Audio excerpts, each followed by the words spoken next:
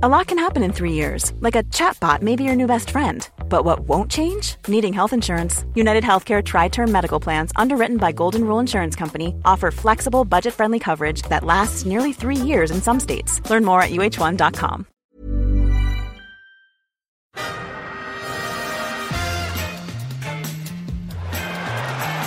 Ahí va a llegar el gol del Arsenal. Özil. Marca Mesut Özil.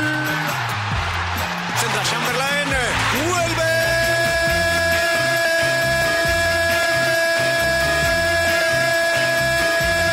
¡Gol! This is Arsecast Extra. Hello and welcome to another Arsecast Extra, as always, with James from Gunnerblog. And James, I think it is a goodly morning. Goodly morning to you.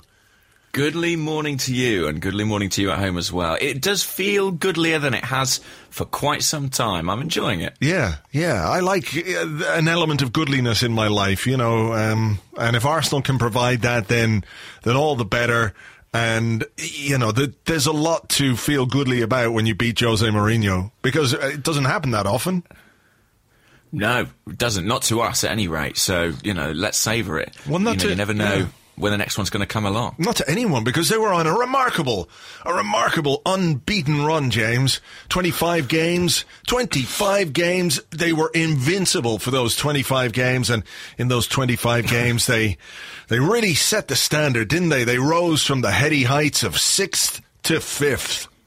Just incredible stuff from United. So many draws. Ladies and gentlemen, the unwatchables. Here they come. With Marouane Fellaini as their spearhead. Oh my goodness.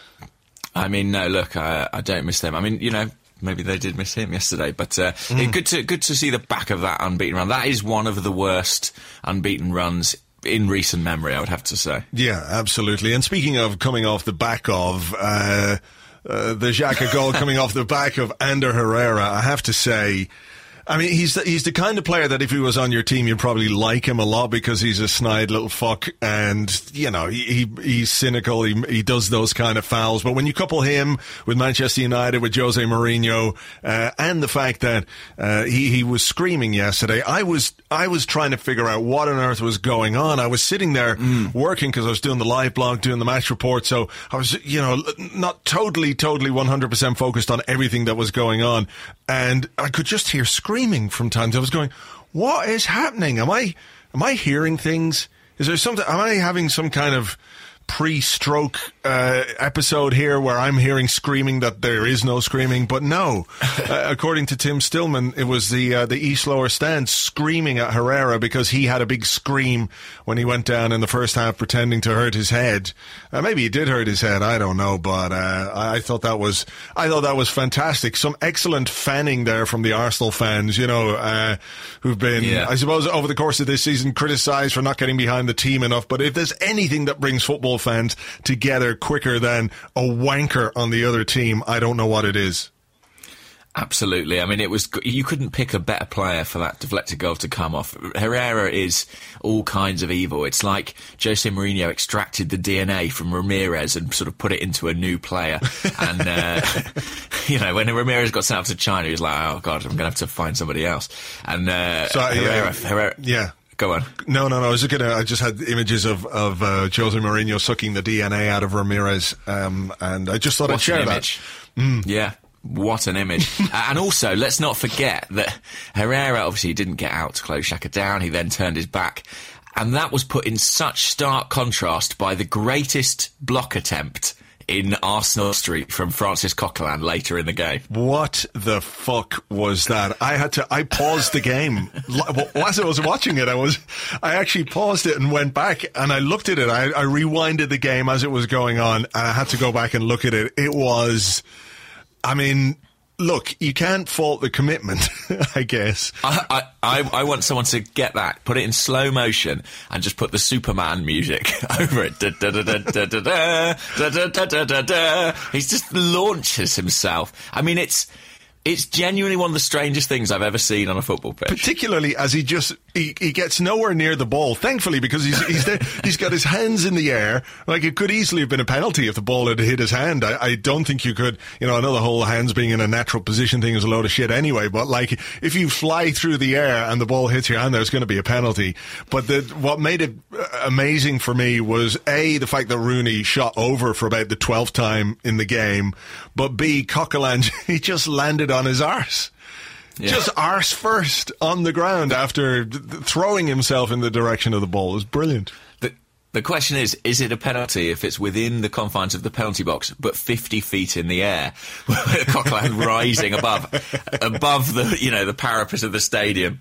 I mean, I don't know. Look, the guy hasn't really had a place in the team of late, and let's just say he was prepared to put it all on the line to try and get back in the side there. You can't fault, as you say, you cannot fault his commitment. No, true. You'd rather see that than a player doing what Herrera did. That's for sure. Absolutely. That is for sure. And look, there's always something to enjoy after you win against Manchester United. I feel like we should just deal with that without having to go down the road of caveats about it not solving all our problems and everything else. But, going into the game, I really had no idea what was going to happen. I've no idea whatsoever. I couldn't figure it out one way or the other, whether we were going to turn up, whether they were going to turn up, what sort of team they were going to put out, what way they were going to approach the game, how we might play. And in the early stages, I was a little bit worried because we got opened up a couple of times. I think Rooney had a header that went wide, and he played a nice pass to Martial, who forced a save out of check. And you were looking at our back three, and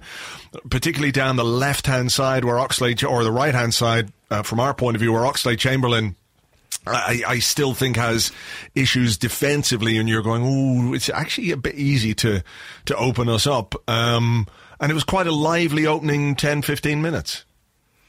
It was, and actually, in that first half, Petr Cech made two really important saves. He was, the only guy who came away from White Hart Lane with any real credit. Yeah. Made some important stops in that game, and then two big ones in this one from Martial, you mentioned, and later from Wayne Rooney after that errant Rob Holding back pass. So, that was a little bit worrying. They seemed to be able to find space in the channels, but it was a strange game because it felt like it started quite brightly, and then it kind of dropped off, and there was a period between, about halfway through the first half and maybe the Granit Xhaka goal, just a bit into the second, where a lot of the intensity that you would associate with this fixture really kind of came out of the game. Absolutely. I mean, they were sitting so deep. I mean, it'll sum it up. Here is the live blog that I was doing yesterday. Minute 51, United possession. Minute 51. This game is dull as fuck. Minute 51. Really needs something to liven it up. Like the introduction of a velociraptor. 2 minutes later, United possession. 53 minutes, nothing is happening.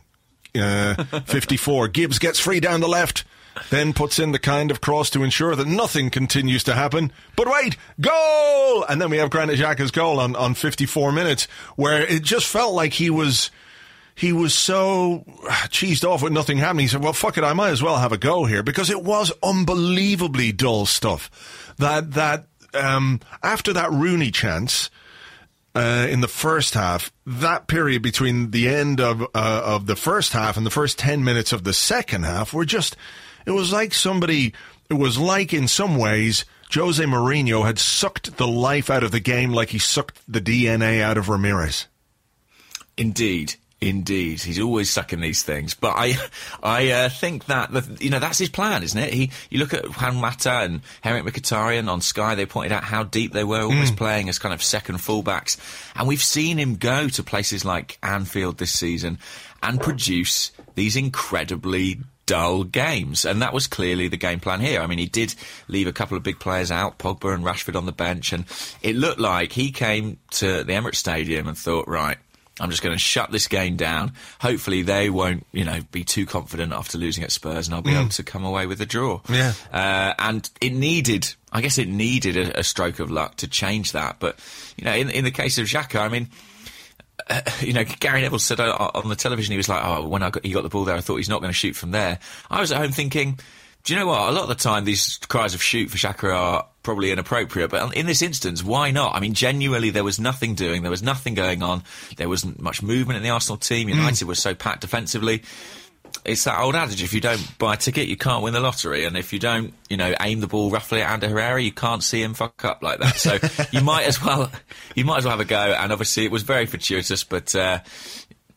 Look, I was delighted by it. Yeah, sure. Look, I think there is an element of good fortune, certainly in the finish. But when you look at the way that move happened, we had a throw over on our right-hand side. Alex Oxlade-Chamberlain sort of threw the ball bobbling into midfield. Infield, like you very rarely see that kind of a throw-in because teams are... set up and organised, and they just don't allow you to do that. If you look at how slowly the ball came to Xhaka, it was bouncing. There wasn't a United player anywhere near him. It was remarkable because part of what makes Mourinho's sides effective and good at shutting down games like this and getting the draws is ensuring that this really basic stuff does not happen. That when someone throws the ball in, they're going to have a man on them, certainly when you're in side of the United area. So it was really weird to see United so standoffish. And I think that's a mistake. Clearly a mistake for Manchester United. If it had been at the other end, we would be going absolutely berserk at our players not closing down the opposition and giving someone like Xhaka, who is capable of hitting the ball well from distance, time to shoot. Of course, there was some luck when it hit off Herrera's back, but that's their own fault for not defending the throw-in well enough, if you ask me. Yeah, it's a double fault from Herrera, really, because not only does he turn his back, but he's the guy really who should be getting out to Xhaka, and any player really 30 yards from goal. Shouldn't be allowing them a free crack on target. So it was an unusual defensive error, but one we capitalised upon. And I guess it was quite the 3 minutes, wasn't it? Because it felt I was still kind of celebrating the first goal almost when the second went in. Yeah, I do like that. When you score a couple of goals in really quick succession. We were on the wrong end of it last week, of course, in the North London derby, and you know how debilitating it is to a team when that happens because you haven't even got time to consolidate or get yourself organised again from the first one, and now you're another goal down, and that really does damage confidence and belief in your ability to get back into a game. And, a good goal, a really good finish from Danny Welbeck, but I've got to give some props to Rob Holding, who kept the ball alive very well on the right-hand side. He won the tackle and then played the ball to Oxlade-Chamberlain. Great cross, and Welbeck's header was absolutely brilliant. Not only did it fly past the keeper, it went in off the underside of the crossbar, which, as we know, makes a goal about 40% better. Yeah, it really does. I mean, this was one of those where you could sort of hear it crack off the crossbar, which I really enjoyed. I mean, it's probably not actually the best technique. Probably people would say, get it down, make sure you don't knock it over the bar. But aesthetically, absolutely beautiful. And Oxlade-Chamberlain produced a brilliant cross at Old Trafford, wasn't it, for Olivier Giroud to score the equaliser there. And another very good one in this game. And yeah, look, I love Danny Welbeck scoring against Manchester United and celebrating. It's such a simple thing, but I take such pleasure in it. The fact that he celebrates. Yeah, well, I like the goals, but the fact that he celebrates, I like his kind of one-man crusade to put an end to this no celebration nonsense. It is, you can sort of understand it if it's a player who's, has been at a club a really long time and maybe the goal is damaging in some way. I can sort of see it. I'm not necessarily on board with it, but I kind of understand it to an extent. But I think you're absolutely right. There's just no thought in his mind that I'm not going to celebrate. I mean, United said basically to Danny Welbeck, we don't think you're good enough. You can go. And why shouldn't he celebrate? That's what he said afterwards. When you score, you're happy. Why wouldn't you celebrate? So... That's it. And I saw a stat on Twitter from Chris Wheatley, who said that the goal, a Chamberlain cross for Welbeck, was the first time that two English players have combined for a Premier League goal for Arsenal since December 2014. The British core is back. So who was December 2014? Is it Ox that was and also Chamberlain for Welbeck at West Ham, away at West Ham. Wow. Wow, those two have got a thing going on, don't they? Just, 3 years apart. To be fair, Danny Welbeck has basically been injured for all that time. So maybe they do have a really productive understanding. Yeah. What did you think of Welbeck up front? I don't think he'd any choice. Arsene Wenger said after the game that, his goal-scoring record against Manchester United was a factor, and the fact that he, would give that bit extra against his old club, that was a factor in his selection as well. But, I mean, I can't believe that was really his decision. It was because I think Olivier Giroud had been so poor and the team had been so poor against Tottenham that he had to change something, and he really didn't have any other option. Yeah, I think he's being kind to Giroud there. I mean, look, Welbeck's record against United is good. I think it's 3 goals he's scored against them now, which is not too bad at all. But I think, Welbeck had to start for me. And actually, I mean, we'll probably get onto the defence, but I was encouraged by the starting lineup when it came out. I wanted to see Welbeck in at centre-forward. And I wanted to see Rob Holding in at centre-back too. I thought there were two, big-ish calls from Arsene Wenger, and I think they both paid dividends. I know Holding had some nervy moments, but Welbeck, we're just a better side there. We're just more flexible in attack with him there. He's able to interchange with Alexis.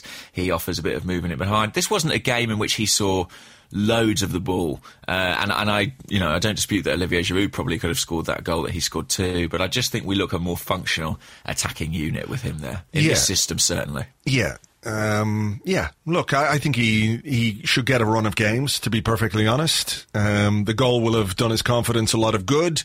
You can see there are moments where he's almost doubting himself. There was one moment where he took a ball down brilliantly in the box and his second touch was awful. But I do feel like maybe if he got a run of games between now and the end of the season, he could produce for us. And we do have Giroud on the bench as that plan B, if you like, and an effective one as well. People in their, I suppose, disenchantment with seeing Giroud starting games, it's easy to forget that he can be a really effective guy when you need him off the bench.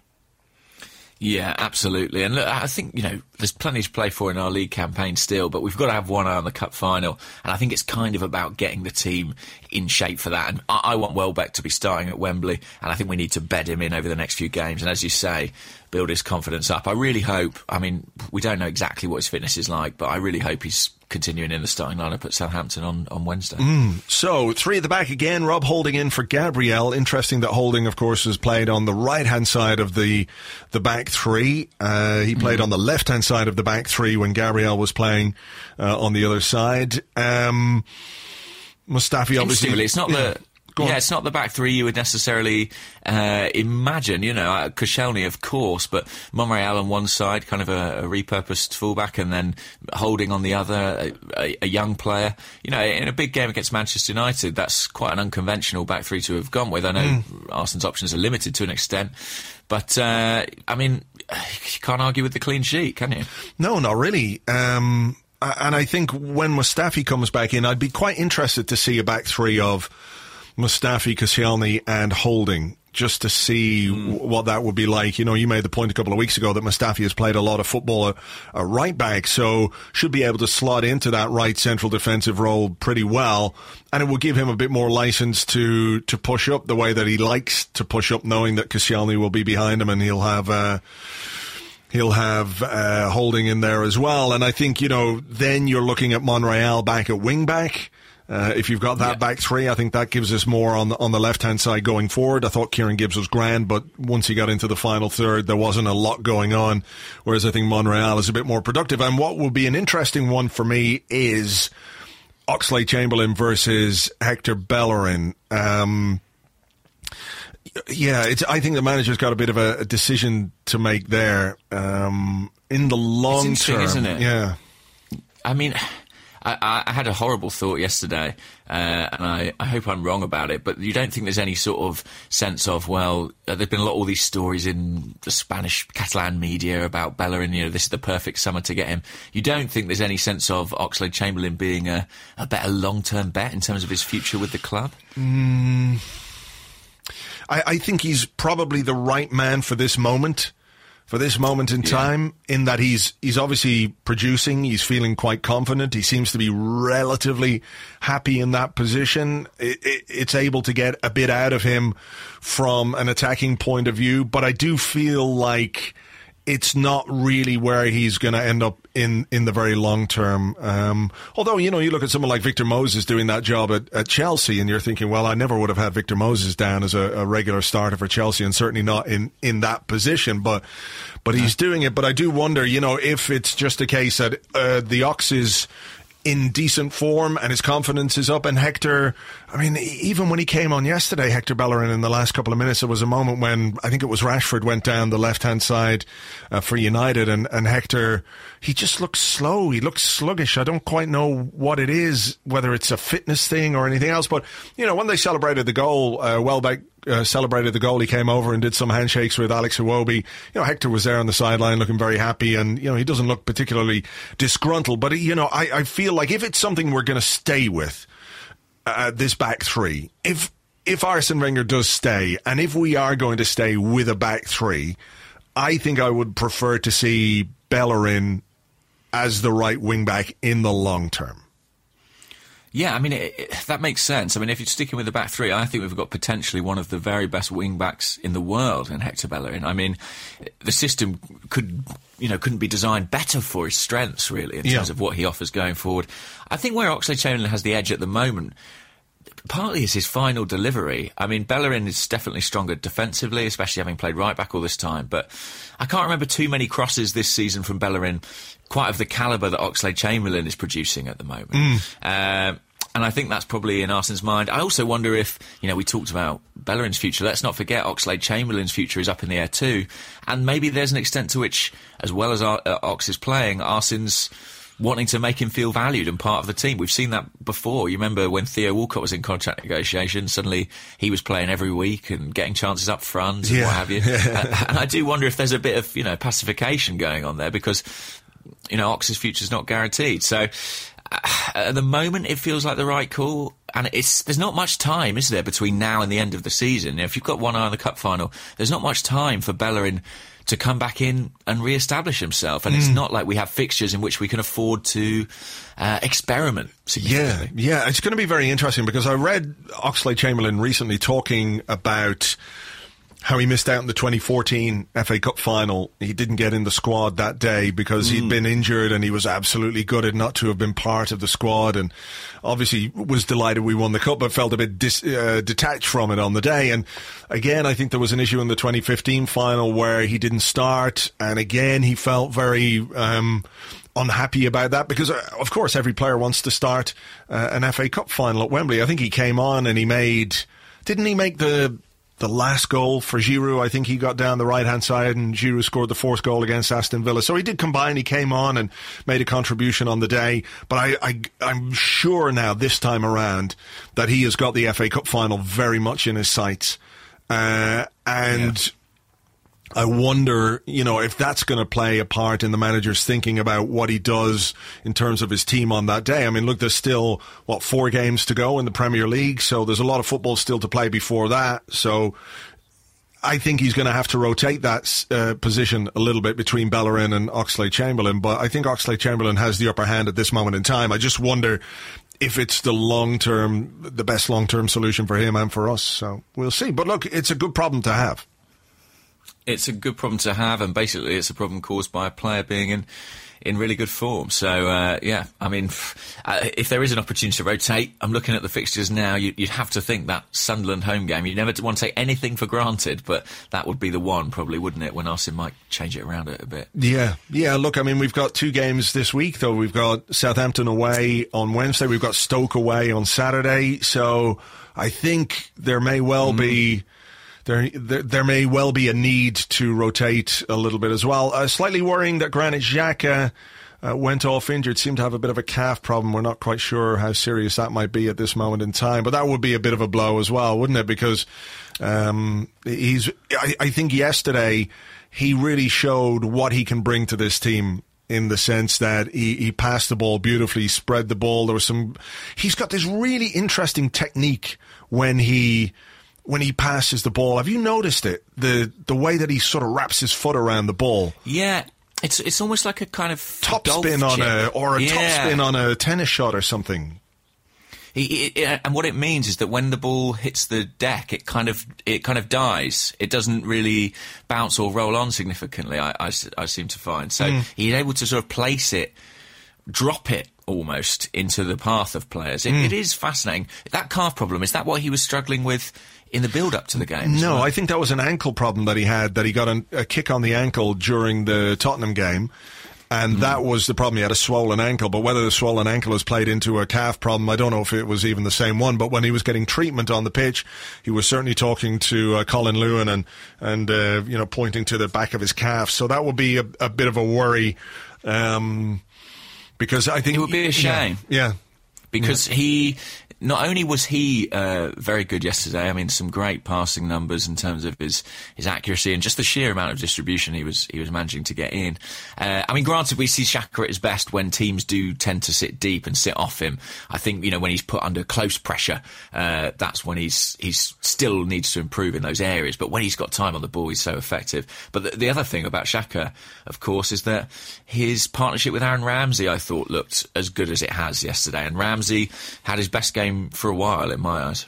Yeah, I mean, his movement was superb. We know he's great at getting into the box, and the timing of his runs was really excellent. He almost got on the end of a great Alexis pass, and he and Alexis seemed to work quite well together, in the sense that Alexis knew Ramsey was going to be making those runs. And I think it's really important when you're trying to break down a team who are sitting deep and parking the bus the way Manchester United did, that you have a player who at least tries to get between the lines, at least gives you an option to try and find a pass. Some of Alexis's passing was wayward, as it always is, but there was some great moments between him and Ramsey. I mean, Alexis went berserk, didn't he, at one point when he put Ramsey in behind. Ramsey was strong, played the ball back for Welbeck, and Alexis wanted a pass back into his path, but there were some promising signs there. There were a couple of iffy moments from Ramsey, but he worked really hard, and he is a guy who can try and make things happen. Particularly noticeable yesterday when both Alexis and Ozil were very deep. They were looking to influence the game from deep areas, from in front of the Manchester United defence. So without someone like Ramsey giving you runs into the box and pulling defenders away, it's going to be very difficult to do that. Yeah, I don't know. Did you see Arsene Wenger's interview with Thierry Henry before the game? It seems somewhat prescient now looking back, because Arsene was asked about the new system, the three at the back, and his reasons for introducing it. And one of the things he cited was that he felt it gave a player like Ramsey the security to break forward, knowing that there's an extra defender behind to cover. It enables him to do that. Which, proved to be the case during the game. But another thing was that Thierry Henry asked Arsene Wenger about Alexis and Ozil dropping so deep all the time, particularly in the Spurs game he referenced. And Arsene again talked about how, both are players who sort of want to come to the ball and get involved in the build-up. I don't know, what do you make of it, really? I mean, I was watching the game yesterday thinking Alexis is making some good passes from deep, but I can't help but wish we could get him on the ball in more advanced areas too. Yeah, for sure. Or get him on the end of passes like the ones that he's making, because, again, his movement is really fantastic. I don't think Arsene Wenger was that convincing when he was talking to Thierry Henry about that, because Henry was saying, look, if me and, who was it, Dennis Bergkamp, did he say? I can't remember. But if we had been picking the ball up that deep in front of our centre halves, they would have gone mad. They would have, gone crazy at us. I said Gilberto and Vieira would be telling us to get out of their zone. That's exactly what it was, yeah. And I don't think Arsene Wenger had a really good answer when it comes to Ozil and Alexis, and I do wonder if there's an element of him somewhat just accommodating them for to keep them happy in a way, whereas I think he could demand a little bit more from them. I think they could help stretch the play a bit more than they do, and I thought there were some good signs. There was some nice stuff from Ozil yesterday as well, some good runs, but I do feel like this three at the back, if it has made us a bit more defensively solid, I think there's still work to do in terms of how exactly we balance ourselves from an attacking point of view. Because if Xhaka is nominally the one guy who's holding to give Ramsey that security to go forward, Ramsey's got to get a bit more support from the striker, I guess, but also from Alexis and Ozil, who've got to be a little bit more ambitious themselves rather than sitting as deep as they did. I'd like to see a little bit more, but I guess it's trying to figure out exactly how to do that and how to make those movements count. Yeah, that's it. I think you're right. I think we are more defensively solid, and our record shows that. We've managed to keep clean sheets against Leicester and now Man United. But yesterday was the first game that we've won by more than a 1-goal margin with this system. So, yeah.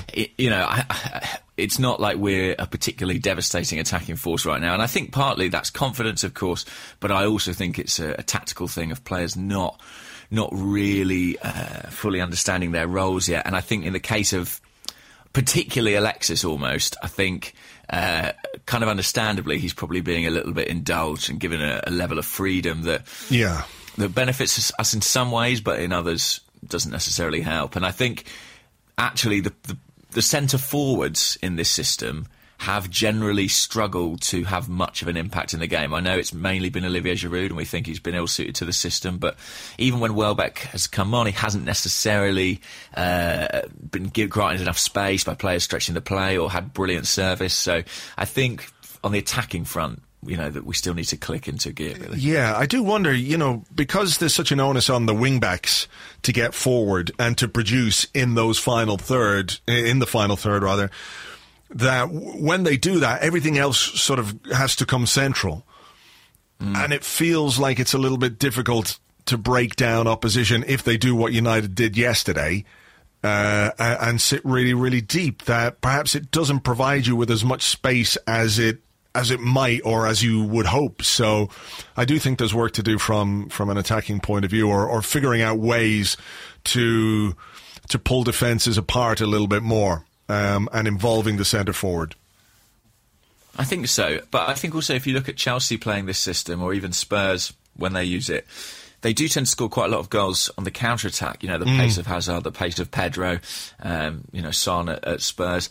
And I think we were doing that in the early part of the season with Ozil and Alexis breaking at speed and Walcott too. But we haven't really done that as effectively in the second half of the campaign. And I think that is linked with confidence and conviction and making the right decisions on the break. And let's hope that can come back sooner rather than later. Yeah, that's a really good point, actually. Our counter-attacking is... it leaves a lot to be desired. As much as you say confidence and belief has got to play a part, just basic decision-making and moving the ball more quickly would really help in that regard. So, it would be good to see. It would be good to see an improvement there. I do wonder if we do have players who just like to take too many touches on the ball rather than move it and shift it and get on the end or get into the space and try and find a pass. So. We've got a few of those. I mean, Alexis is obviously one. Even Ramsey, who's great. Yes, he can be prone to an extra touch. And there were a couple of chances yesterday for us to break efficiently, and we didn't quite manage it. So, that's definitely something to keep an eye on. Yeah. But in general, then, as difficult as top four is going to be, and I still think it is going to be very difficult, Liverpool dropped points against Southampton, who, of course, we play on Wednesday. And, if we can win our games and if they keep dropping points, then I suppose it's not out of the question that we might finish there. But it is about following up what we did yesterday with a win at St. Mary's, which is going to be easier said than done. Yeah, I think that's a really tough game. I mean, it's two tough games this week, isn't it? It's two grounds where traditionally of late we don't fare particularly well, St. Mary's and then Stoke at the weekend. And a good result for Southampton, a bad result for Liverpool, really, who I can't believe keep kind of just leaving the door ajar. They should really be qualified for the top four by now, especially without having had any European distractions. But yeah, I mean, I guess our slim hopes are alive. I spent last night sort of doing sums and looking at the fixtures, and I think Liverpool are our only hope. I think City's games are kind of too easy, really. I think they've got some very winnable matches. I think they'll be fine. Liverpool ought to be all right, but I don't know. Hopefully they just keep stumbling and we keep winning. But it's still a big ask, I think, given our games. I mean, even Everton on the final day is not an easy one. No, not at all. But look, We did it yesterday. Neither of us predicted a win. We both predicted, well, I predicted a defeat, and you predicted a draw for that one. So we were both pleasantly wrong. I'm glad to be completely wrong. However, I hope I'm right for this one. Southampton. Yeah, I've got a win for Southampton, and you've got a draw. So let's hope that we're both, one of us is right this time. That would be good. Yeah, that would be nice. That would be nice. I really enjoy, because I'm so used to, after top 6 games, seeing stats about Arsene Wenger's record and, how many games Arsenal haven't won in these competitions. Yeah. But it's so nice to see some stats about Jose Mourinho going around yesterday, never having won a league fixture at the Emirates Stadium and not having scored away against a top 6 side for a long time. I can't even remember what it is. It was long enough that I, took a lot of satisfaction from it now. So that was nice to see a bit of a change. I think it's 913 days since he last beat a top 6 side away from home. Jose Mourinho? Yeah. Wow. 913 days. If he fails to win at Spurs in a couple of weeks' time, he'll pass the big 1,000 mark. So, yeah, nice to see the tables turned a little bit there. Yes, it is. It is. Okay, well, good. Yes. I'm all for everything that makes Jose Mourinho unhappy or sad, or indeed turns people against him in a very real way. So sure. Right. Pitchforks and all that. All right. Anything else catch your eye from the weekend, or shall we take a break and come back with questions? I think let's take a break and come back with some questions. All right, let's do that then.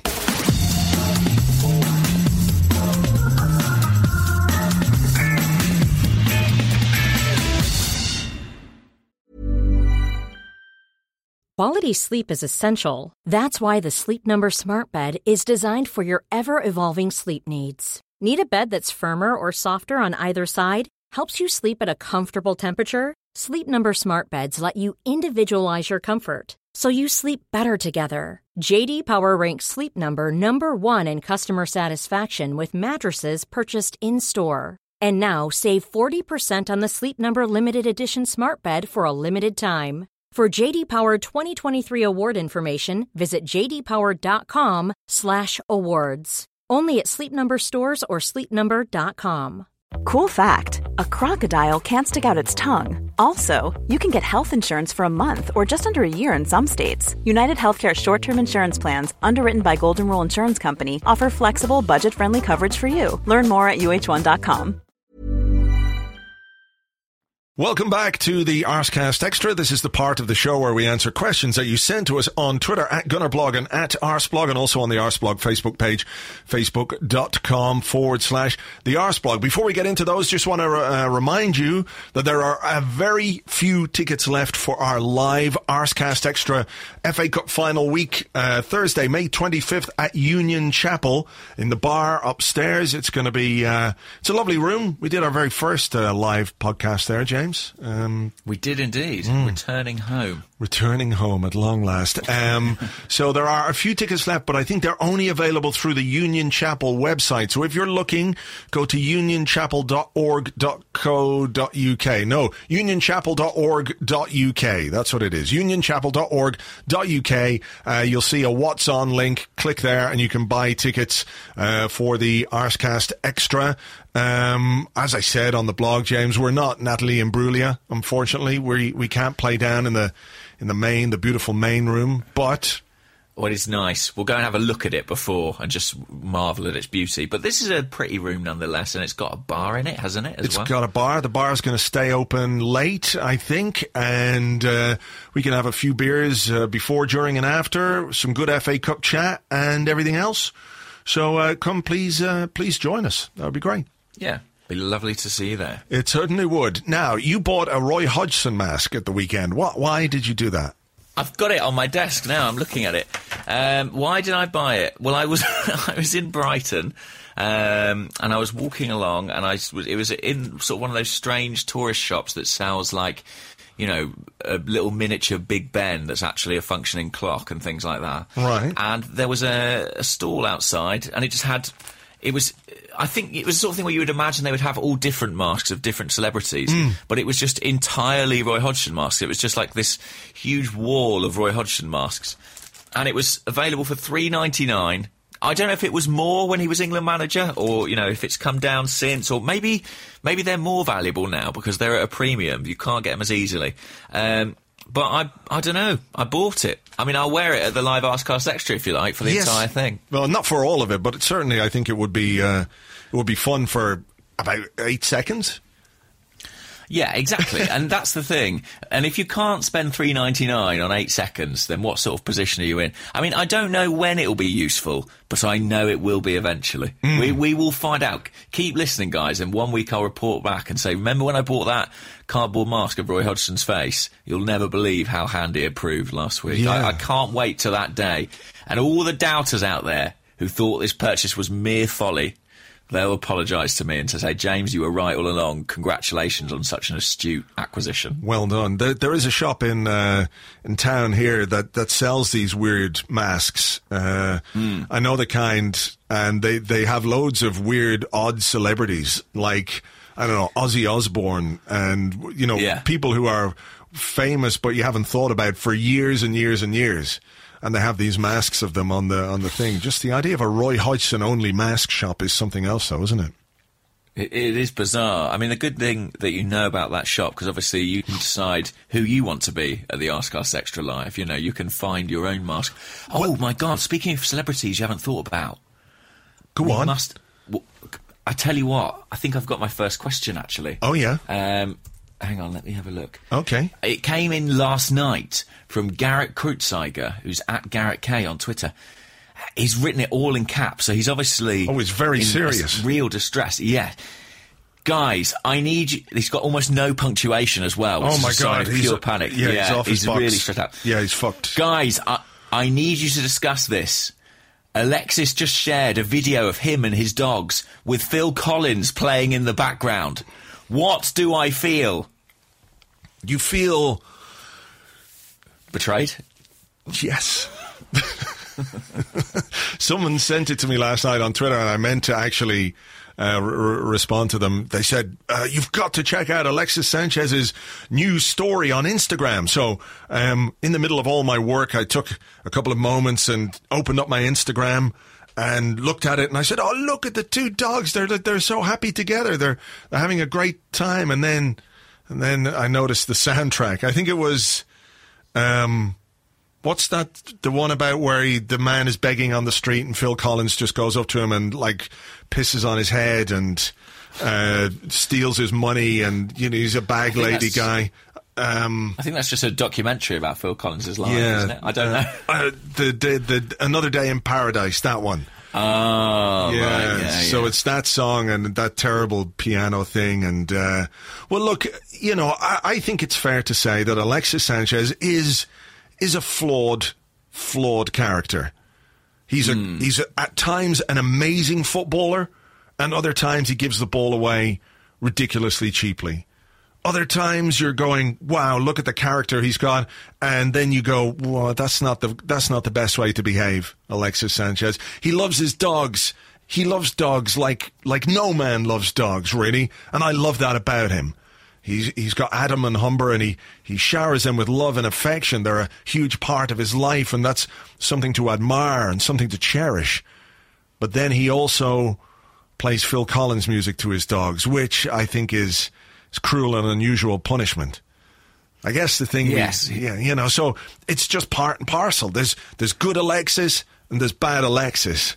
There's two. He's like the angel and the devil on the shoulder. And Alexis and Hyde. Yeah. And this is part of the evil Alexis. There's no other explanation for it. There is no other explanation. I mean, most Instagram stories are evil in some capacity or other, I believe. But he's sent to test us, isn't he? He gives us mixed messages, and he's testing our unconditional love. We can forgive him, I think, in this instance. He forgive him. He knows not what he does. I don't forgive him. I don't. I compartmentalize it. I just put it in a little box that goes, don't think about that. You know, Okay. you know that box that lives in your mind? Yeah. Where you go, Oh, it's brimful of me. oh, yeah, I don't want to think about that. Just leave it in there. And eventually, you know, it'll gnaw away at you and come out in one way or another. But for the moment, that's where I leave it. So I don't forgive him. I don't condone that kind of behaviour in any way. I think it's reprehensible. But, you know, score me a winner in the FA Cup final, Alexis Sanchez, and you can play Phil Collins as much as you like, because mostly I don't have to fucking listen to it. So that's the thing. Do you know what we should do? We did. Oh, go on. What we need, clearly, is for Jose Mourinho to suck the evil out of Alexis Sanchez the way that he sucked the DNA out of Ramirez. Oh, God. Hopefully not exactly the same way, if I'm imagining it in my head a certain way. Well, I was thinking like a vampire, James. What were you thinking? Oh, no. Yeah, like a vampire, definitely. Right. James. For goodness sake. That'd be good. Imagine if Alexis did score the winner in the FA Cup final, and then the evil Wembley tannoy played Phil Collins at the final whistle in celebration. How would you feel at that point? I would be conflicted. I won't lie. I won't lie.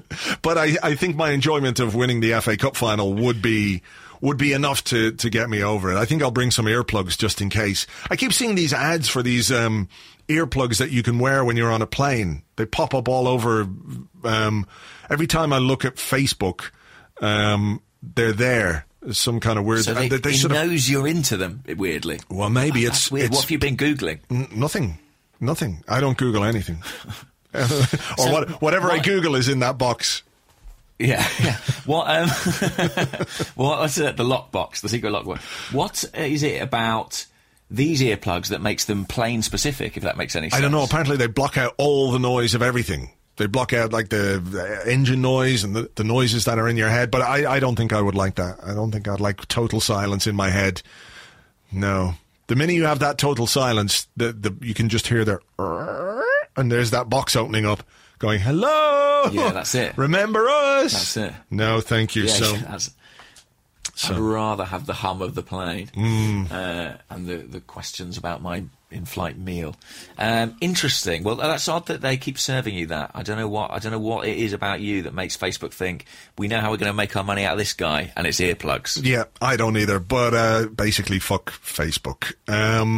Sure. Okay. But do keep sending in your questions via Facebook. Yes, indeed. Please, we love you. Yeah. So speaking of Facebook, here is a question from Andrew Todd. Well, it's not really Andrew Todd.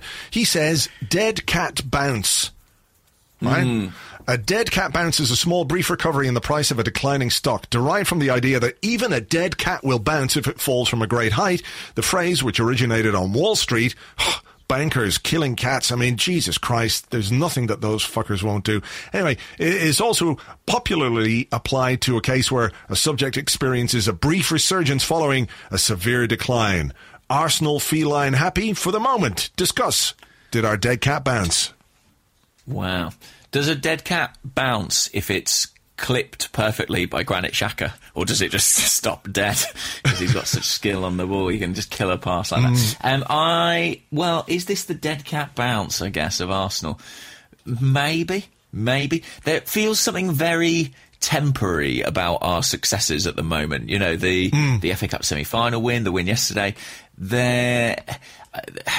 In other circumstances, you might embrace it as, we've switched formation and it's getting us some positive, unexpected results. But even the manager himself, you mentioned it earlier, seems cautious to embrace this idea that there's been any kind of real shift. I think he would almost call the changes superficial, probably. And so it's difficult to know what kind of long-term impact it might have. You don't know if we'll get to the summer and maybe the manager goes, and maybe everything goes back to the drawing board and this template is being ripped apart. I think that's the issue, isn't it? You want results to feel like something to build upon, but we're dealing in such a short-term mindset at the moment, just looking to the cup final and nothing beyond that it's difficult to know how much progress we're really making. Is that fair? Yeah, I mean, I think there's still a long way to go to convince people that we're back on track or on the right track, you know? Yeah. So whether it's our dead cat bouncing or not, I'm not 100% sure. I mean, I think the formation is still an issue. I still don't believe that Arsene Wenger is completely convinced by it. He was asked about it on Sky yesterday and was like, well, it's a formation. And he didn't want to seem to say, yes, the formation has been really good for us. So whether he doesn't want to make the players think that everything is sorted and wants them to keep working on it, or whether he's not convinced by it himself, I'm not 100% sure. But yeah, look, we've got to get to the end of the season. 4 more games to play. If we can come out of those 4 games with the right results, then you might say maybe the cat wasn't dead. Maybe the cat was just pretending to be dead to get away from evil Wall Street bankers, who then dropped it out a window and probably killed it. But sorry, it's quite disturbing imagery. Yeah, this is pretty grim. But no, I prefer my cats very much alive. That's what it comes down to. Oh, me too. It's difficult to ascertain, isn't it, if we are a dead cat bouncing or an ailing cat, making a genuine recovery. Yeah. Too early to say. We need a vet. We need the super vet to tell us what's going on. All right, let's have a question. Okay, this is from Nick Howell on Twitter at Nick4768. And he asks, how disappointed are you that Arsene Wenger didn't celebrate the victory yesterday in a Nelson Vivas manner? And this is an illusion. If you haven't seen the clip of Nelson Vivas, who's a manager these days, I forget where, but he was sent off. He was dismissed from the touchline. And, I mean, could you describe what followed, Andrew? It was extraordinary, wasn't it? He to say he took umbrage at the decision to dismiss him from the sideline would be understating this in a really big way. Basically, when he was dismissed, a switch went off in his head, like a rage switch. It was like, calm Nelson, angry Nelson. It was, as the other box people have opened. said. Yeah, exactly. The box opened in his head, and he lost his mind. He literally lost his mind. People have compared it to the Incredible Hulk. You've got to say, Nelson Vivas is in good shape. He is in good shape for a man of whatever he is, 45, 50 years of age. But he had a pristine white shirt on, and he ripped it open, exposing his chest, and then went storming off, and he was trying to take the shirt off, and I think it must have got caught on his watch or his Fitbit, and he couldn't get one of the sleeves off. But he as he's stalking off the pitch in just the most incredible temper, you see his back, the rippling muscles of his back, and there, I'm not quite sure what the artwork was, but it was, his back is almost entirely tattooed. It was like, did you watch the TV series Hannibal?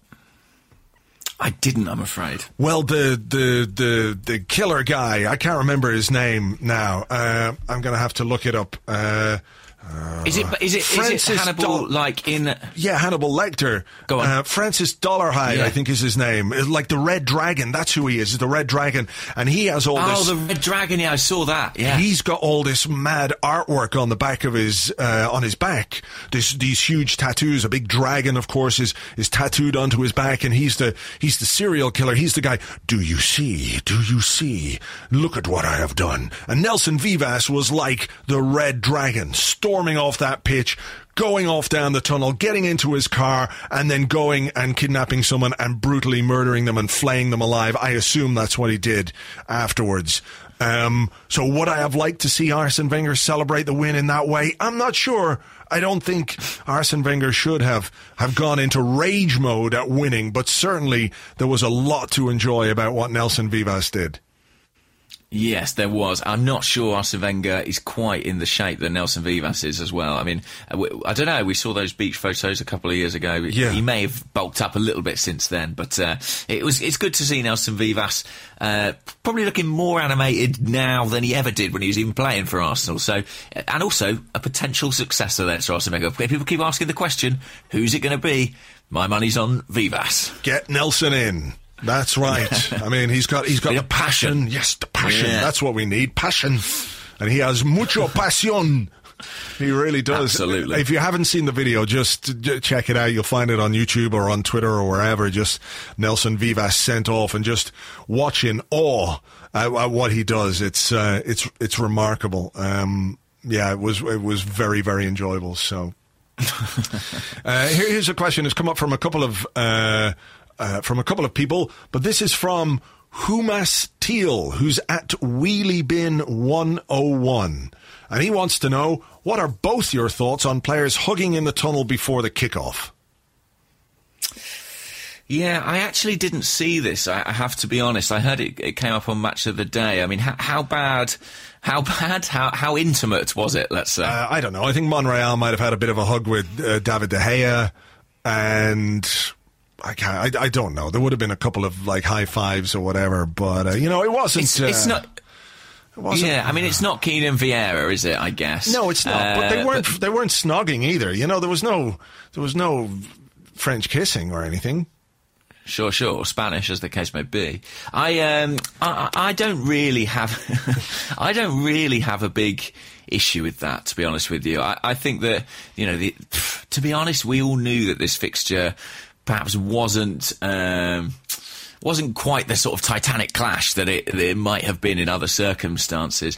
And players are going to behave like that. I mean, we all remember Andre Santos getting absolutely pilloried for what happened at Old Trafford, but that was midway through a game. And to be honest, that was Van Persie's fault as well. Van Persie knew fine well what he was doing. He fucking fucked Andre Santos in a big way.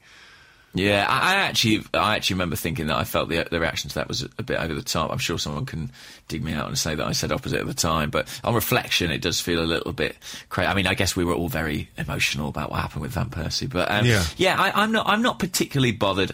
I think, look, I sort of hope in the cup final it's maybe not a bit like that, but in this particular game, I'm not really bothered. And they're going to do it anyway. I mean, they know each other. They're friends. They're international colleagues for the most part. I think it's inevitable, and it would be... And I don't believe that behaving like that means that you can't then focus and be a professional during the 90 minutes. Well, exactly. Doesn't the result show that Arsenal won the game 2-0? Monreal had a hug with De Gea. De Gea had a hug with Monreal.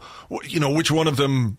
was it because they had a hug that Manchester United lost? Of course not. I think we like to see rivalry. We like to see players who are focused on the game. But, at half-time, Oxlade-Chamberlain went off having a good chat with Wayne Rooney.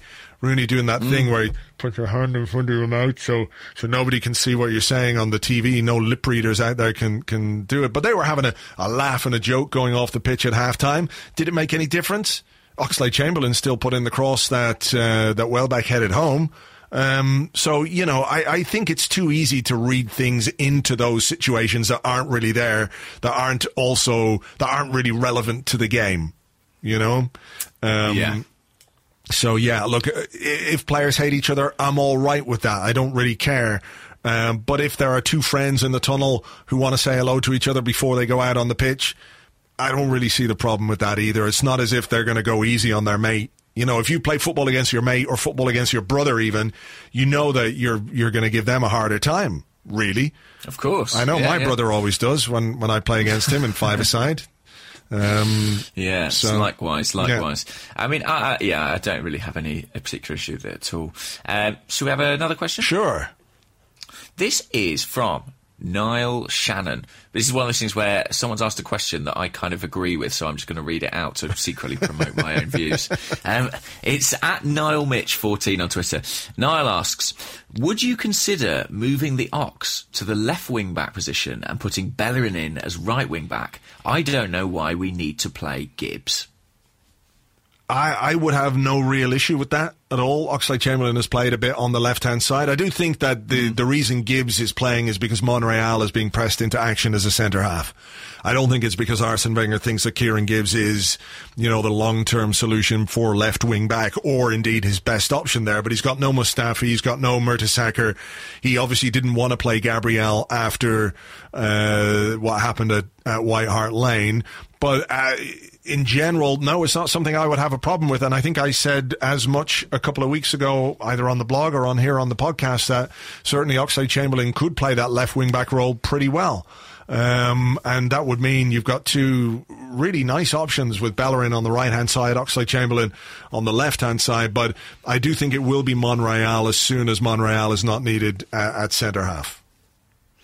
Yeah, I'm sure it will be. I'd be interested to see Oxlade-Chamberlain and Bellerin in the same team at wing-back. And I think, obviously, maybe Arsene Wenger's a bit worried about Ox defensively on that side, but I think if you had Monreal in as the left-sided centre-back, he's a more naturally defensive player who would offer some cover, and it's not as if Oxlade-Chamberlain is that hot defensively, even on the right. So, look, it's something to consider if you're sort of looking at the problem of Oxlade-Chamberlain and Bellerin and how you squeeze them into the same team. Although, it's possible that if Granit Xhaka does have an injury problem, maybe Oxlade-Chamberlain will be the guy to step inside and get some game time in there. So, that's interesting. I hadn't thought about that, because we did have a question. Let me see. Oh gosh, where has it gone now? Oh yeah, from Jonas82, who's at JoeV82, who says, "Where is El Neni?" It's a great question. It's a great question. I don't know. I guess he's just not making the bench at the moment. Is that it?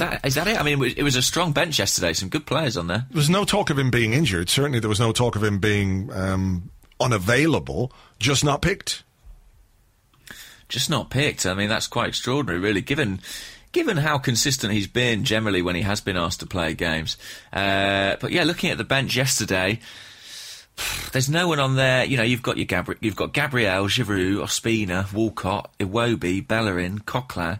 You can see why all of those players were included. So maybe he was just the unlucky man. I guess that's a bit of a worry for him. He would be in contention, though, wouldn't he, to come straight in for Xhaka potentially if he is available. Yeah, certainly from the point of view of a guy who can keep things moving and just circulate the ball through the midfield. Doesn't have the range of passing of Xhaka, but he's very much on the outs for a guy who's never really had what you would consider a bad game for us. He's never had a truly outstanding game either, I don't think. He's never been that guy who's completely dominated the midfield, but he's just really, really reliable, sort of 7 out of 10 reliable. So he's a little bit unfortunate to be on the out, but I hadn't considered Oxlade-Chamberlain as an option for the for midfield. So, yeah, I don't know. I mean, it might seem odd given that he's doing pretty well at right wing back, but if Arsene does have any intention of giving Hector Bellerin a go in that position, and he still talks about the Ox as a central player. It feels like a kind of temporary thing, potentially, him being out on the flank. So he does have the ability to pick those passes from deep in the manner that Xhaka does. Maybe a bit more adventurous than El Neni in that regard. So that'll be an interesting one if Xhaka does miss out on Wednesday. All right, Mighty Igor says, it appears Cesc will be surplus to requirements at Chelsea next season. Perfect replacement for Santi? Cesc Xhaka axis? Question mark? I don't know about that. Just in terms of, I don't know what Cec's best position is these days. He's tended to play for Chelsea in a more advanced role, and they've kind of gone with Kante and Matic, haven't they, who are more physical, more offensive players as their holding pair. I kind of think that if you're looking at Cesc, he's more likely to be considered as an option if say Mesut Ozil was no longer at the club. I think he's better in the more advanced areas of the field, although he's 30 now, 10:30 I think last week, says Fabregas, so maybe like Santi Cazorla, he will settle into a more defensive role in the coming years. Look, for all that's happened with him, he remains one of my favourite Arsenal players, certainly one of our best players of the Premier League era, and I have to say, I think I would still take him back, actually. I still think there's a few good years left in Cesc Fabregas, even if he's not playing for you week in, week out. I think he's got 9 assists in the Premier League this season, and he's not been a regular at all. So I think that tells you something about his creative qualities. I don't think I would say no. What about you?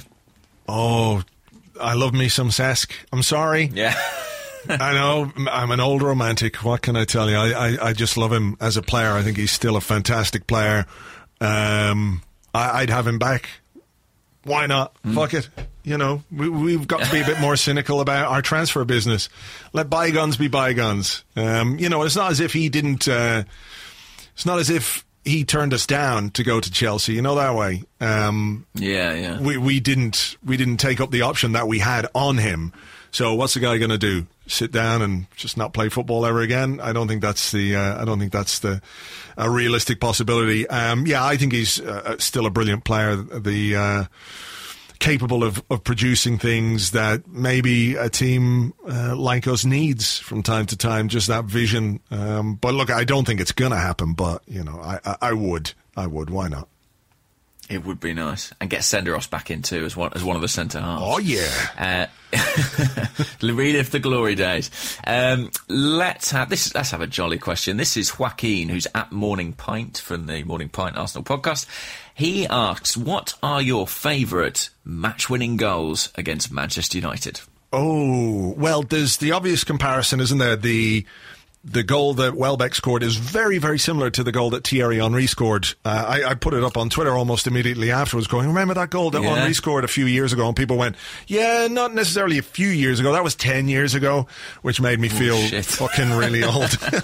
So that was the Aboué cross, and that was a last gasp winner. I obviously like the 1979 FA Cup final goal, Alan Sunderland scoring, and one that I watched the other day and I thought, fucking hell, that is a brilliant goal, was David Platt's header in the 3-2 game at Highbury. I think it was 1997, and we'd gone 2-0 up. Anelka scored a fucking brilliant goal. Do you remember? That was sort of like Anelka announcing himself as a player, as somebody who had the ability to really play top-level football. He smashed in a shot past Schmeichel, and then Vieira scored this really quite odd curling goal, a shot from the edge of the box. I love that goal too. Yeah, it was great. And United came back into it. I think Gilles Gramondi was playing centre half. Teddy Sheringham maybe scored 1 or 2 goals. Twice, I think, maybe. Yeah, so that was really annoying. Then we have a corner in the final couple of minutes. Nigel Winterburn takes the corner, and David Platt, who was never really my favourite player because of his gigantic moon head. I just could never... Sure. I could never warm to him because of the size of his big moon head. Used that moon head in a remarkable way. And you could not, if you were drawing a goal, place that ball better than he did. He headed the ball with side spin, with dip, with pace into just a very, very top corner of the goal.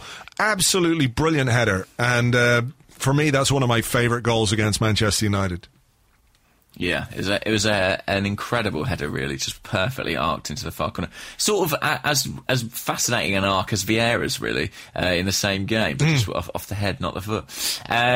What else would you have in there? I guess Mark Overmars in 1998. Oh, yeah. At Old Trafford. And Sylvain Wiltord has to be a contender, doesn't it? I mean, was that a winning goal? I think. Yes. Yeah. That was clinching the title at Old Trafford. And that provided that brilliant moment, didn't it, with Kanu, where Wiltord, the camera's on Wiltord and he's got his hands in the air, and Kanu leaps over him, but you've got no perspective on the shot. It looks like Wiltord is standing up, and Kanu has somehow leapt about 6 foot into the air to hurdle him. But of course Wiltord is on his knees. I believe that Kanu celebration was the inspiration for Francis Coquelin's attempted block against Wayne Rooney at the weekend. Yeah, some good goals down the years. I'm sure we're forgetting a couple as well.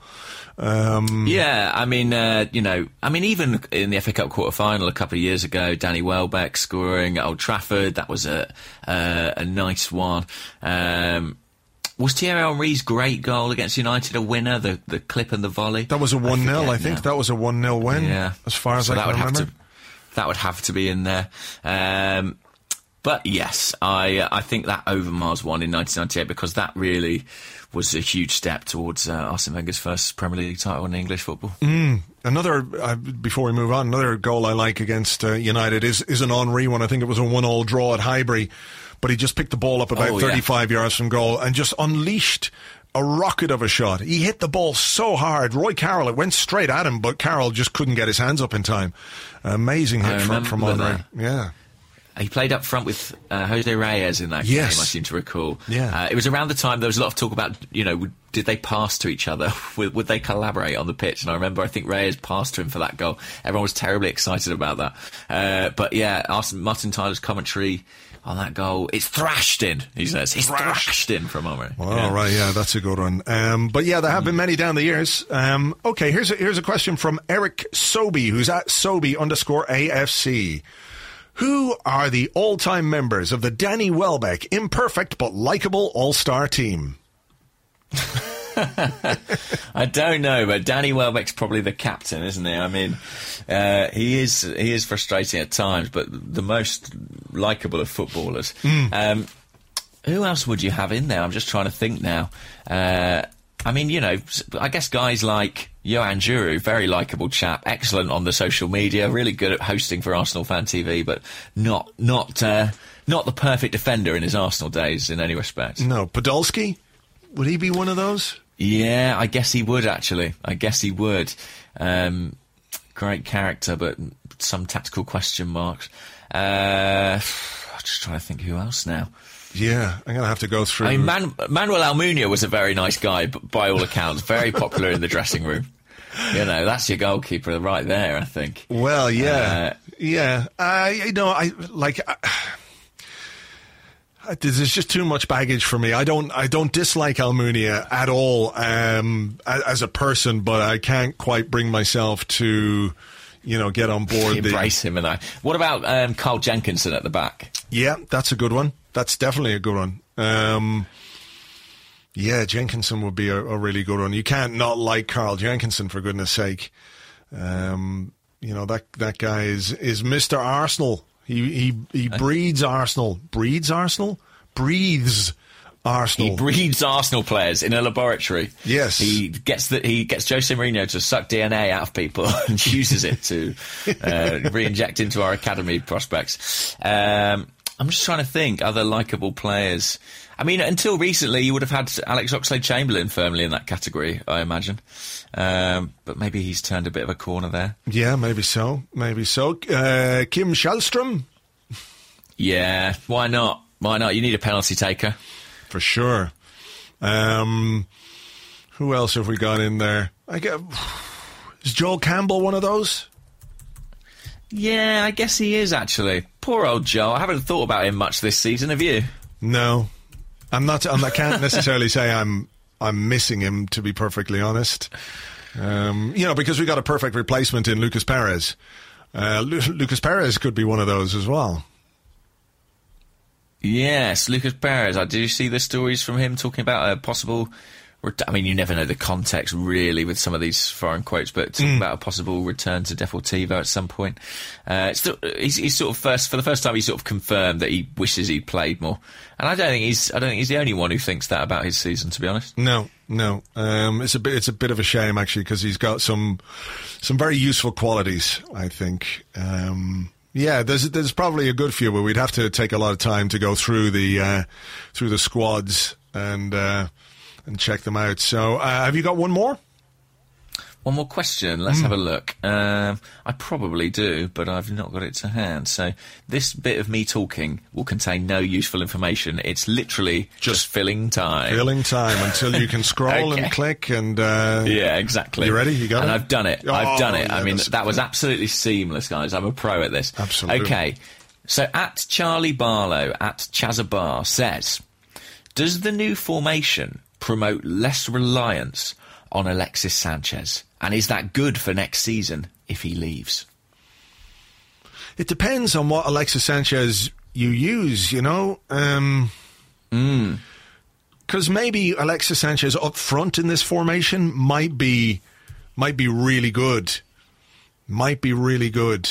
But obviously he doesn't feel like he wants to play there because he wants to get involved with the ball, wants to come to the ball and be on the ball as much as possible, which you can't do, I don't think, if you're playing as the lone striker in this formation. I thought it was interesting that we won yesterday's game without Alexis making a really telling contribution, either in terms of a goal or an assist. I'm not saying that that's a good thing or a bad thing. I just thought it was interesting that we could win a game without him, because he has been pretty much a match winner for us. And when you think about our games against the big teams, you would assume that someone like Alexis Sanchez will make a contribution in some way. We spoke earlier about the fact that he and Ozil come a bit too deep. Whether they blossom into this system, I'm not quite sure. But, you feel like you could probably put someone like Alex Iwobi into the team in Alexis's position yesterday, and would it have made that much difference to the way that we played? Do you think? Yeah, that's an interesting point. I don't know. I guess as much as it depends what Alexis you get, it kind of depends which Iwobi you get, if it's the one from the first half of the season or the second. It is interesting, this whole system thing. I mean, we are existing, as I say, in quite a short-term world at the moment. I mean, the end of the season's always a bit like that, but it makes such a difference to our summer planning, doesn't it? And as much as you want to have flexibility about your tactics, you do feel like if Arsene Wenger remains at the helm, or even if a new manager comes in, we kind of need a decision on what is our system, because, player recruitment, everything kind of has to be built around that. And whether or not Alexis stays or goes, of course, will be a huge factor in that department.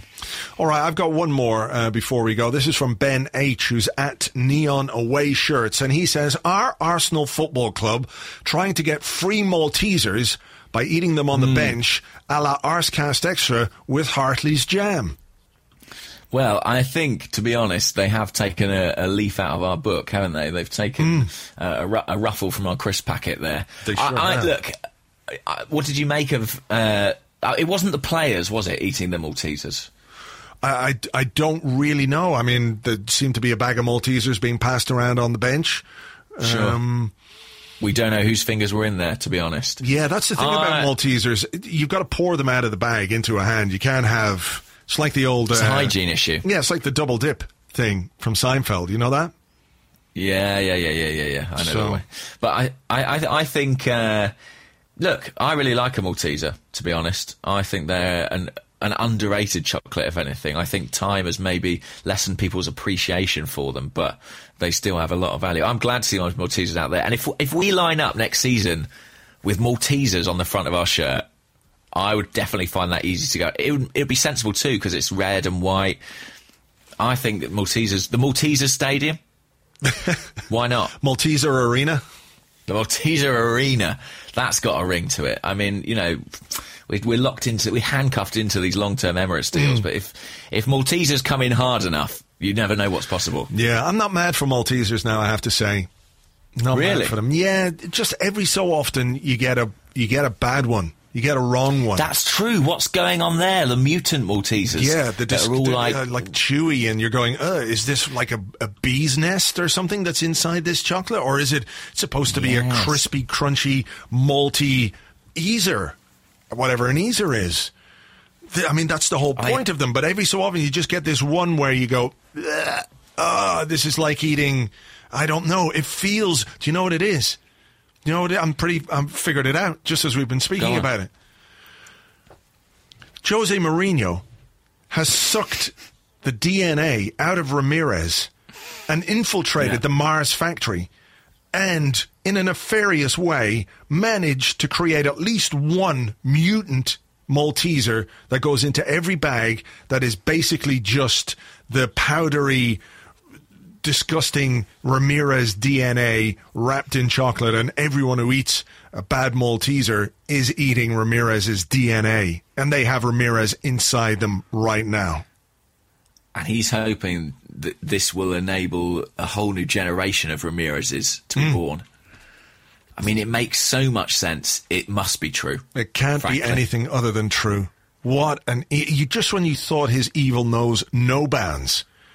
He's infiltrating the Malteser factory. Well, that's me and Maltesers done. I would suggest to the Arsenal bench, whoever had those Maltesers, out. Get them out of the club. Throw them out. Fire them. Maybe we have to do like with zombies. We're going to have to burn them. I think Jose Mourinho gave those Maltesers to the Arsenal bench as a supposed peace offering before the game to Arsene Wenger. Yeah. And then, that was all just part of his plan. Yeah. Yes, it's going to be a shame to set fire to Shad Forsyth because he's eaten a Malteser. But I don't see that we have any alternative. No, look, you just can't let the infestation spread. It'll be like World War Z at London Colney if this keeps going. So. All right, well... we have no choice. No, we don't. But look, we have got a game on Wednesday against Southampton. Let's keep fingers crossed for that. We will look back on that game and look ahead to a fun-filled trip to Stoke at the weekend on the Arscast on Friday. Don't forget to get your tickets for the Arscast Extra live from the Union Chapel website, unionchapel.org.uk. There are only very few tickets left, as far as I know, so they could all be gone today. So get moving if you want to go to the show. We'll be back next Monday to talk about what happens next weekend. So until then, folks, thanks a million for listening. Bye-bye.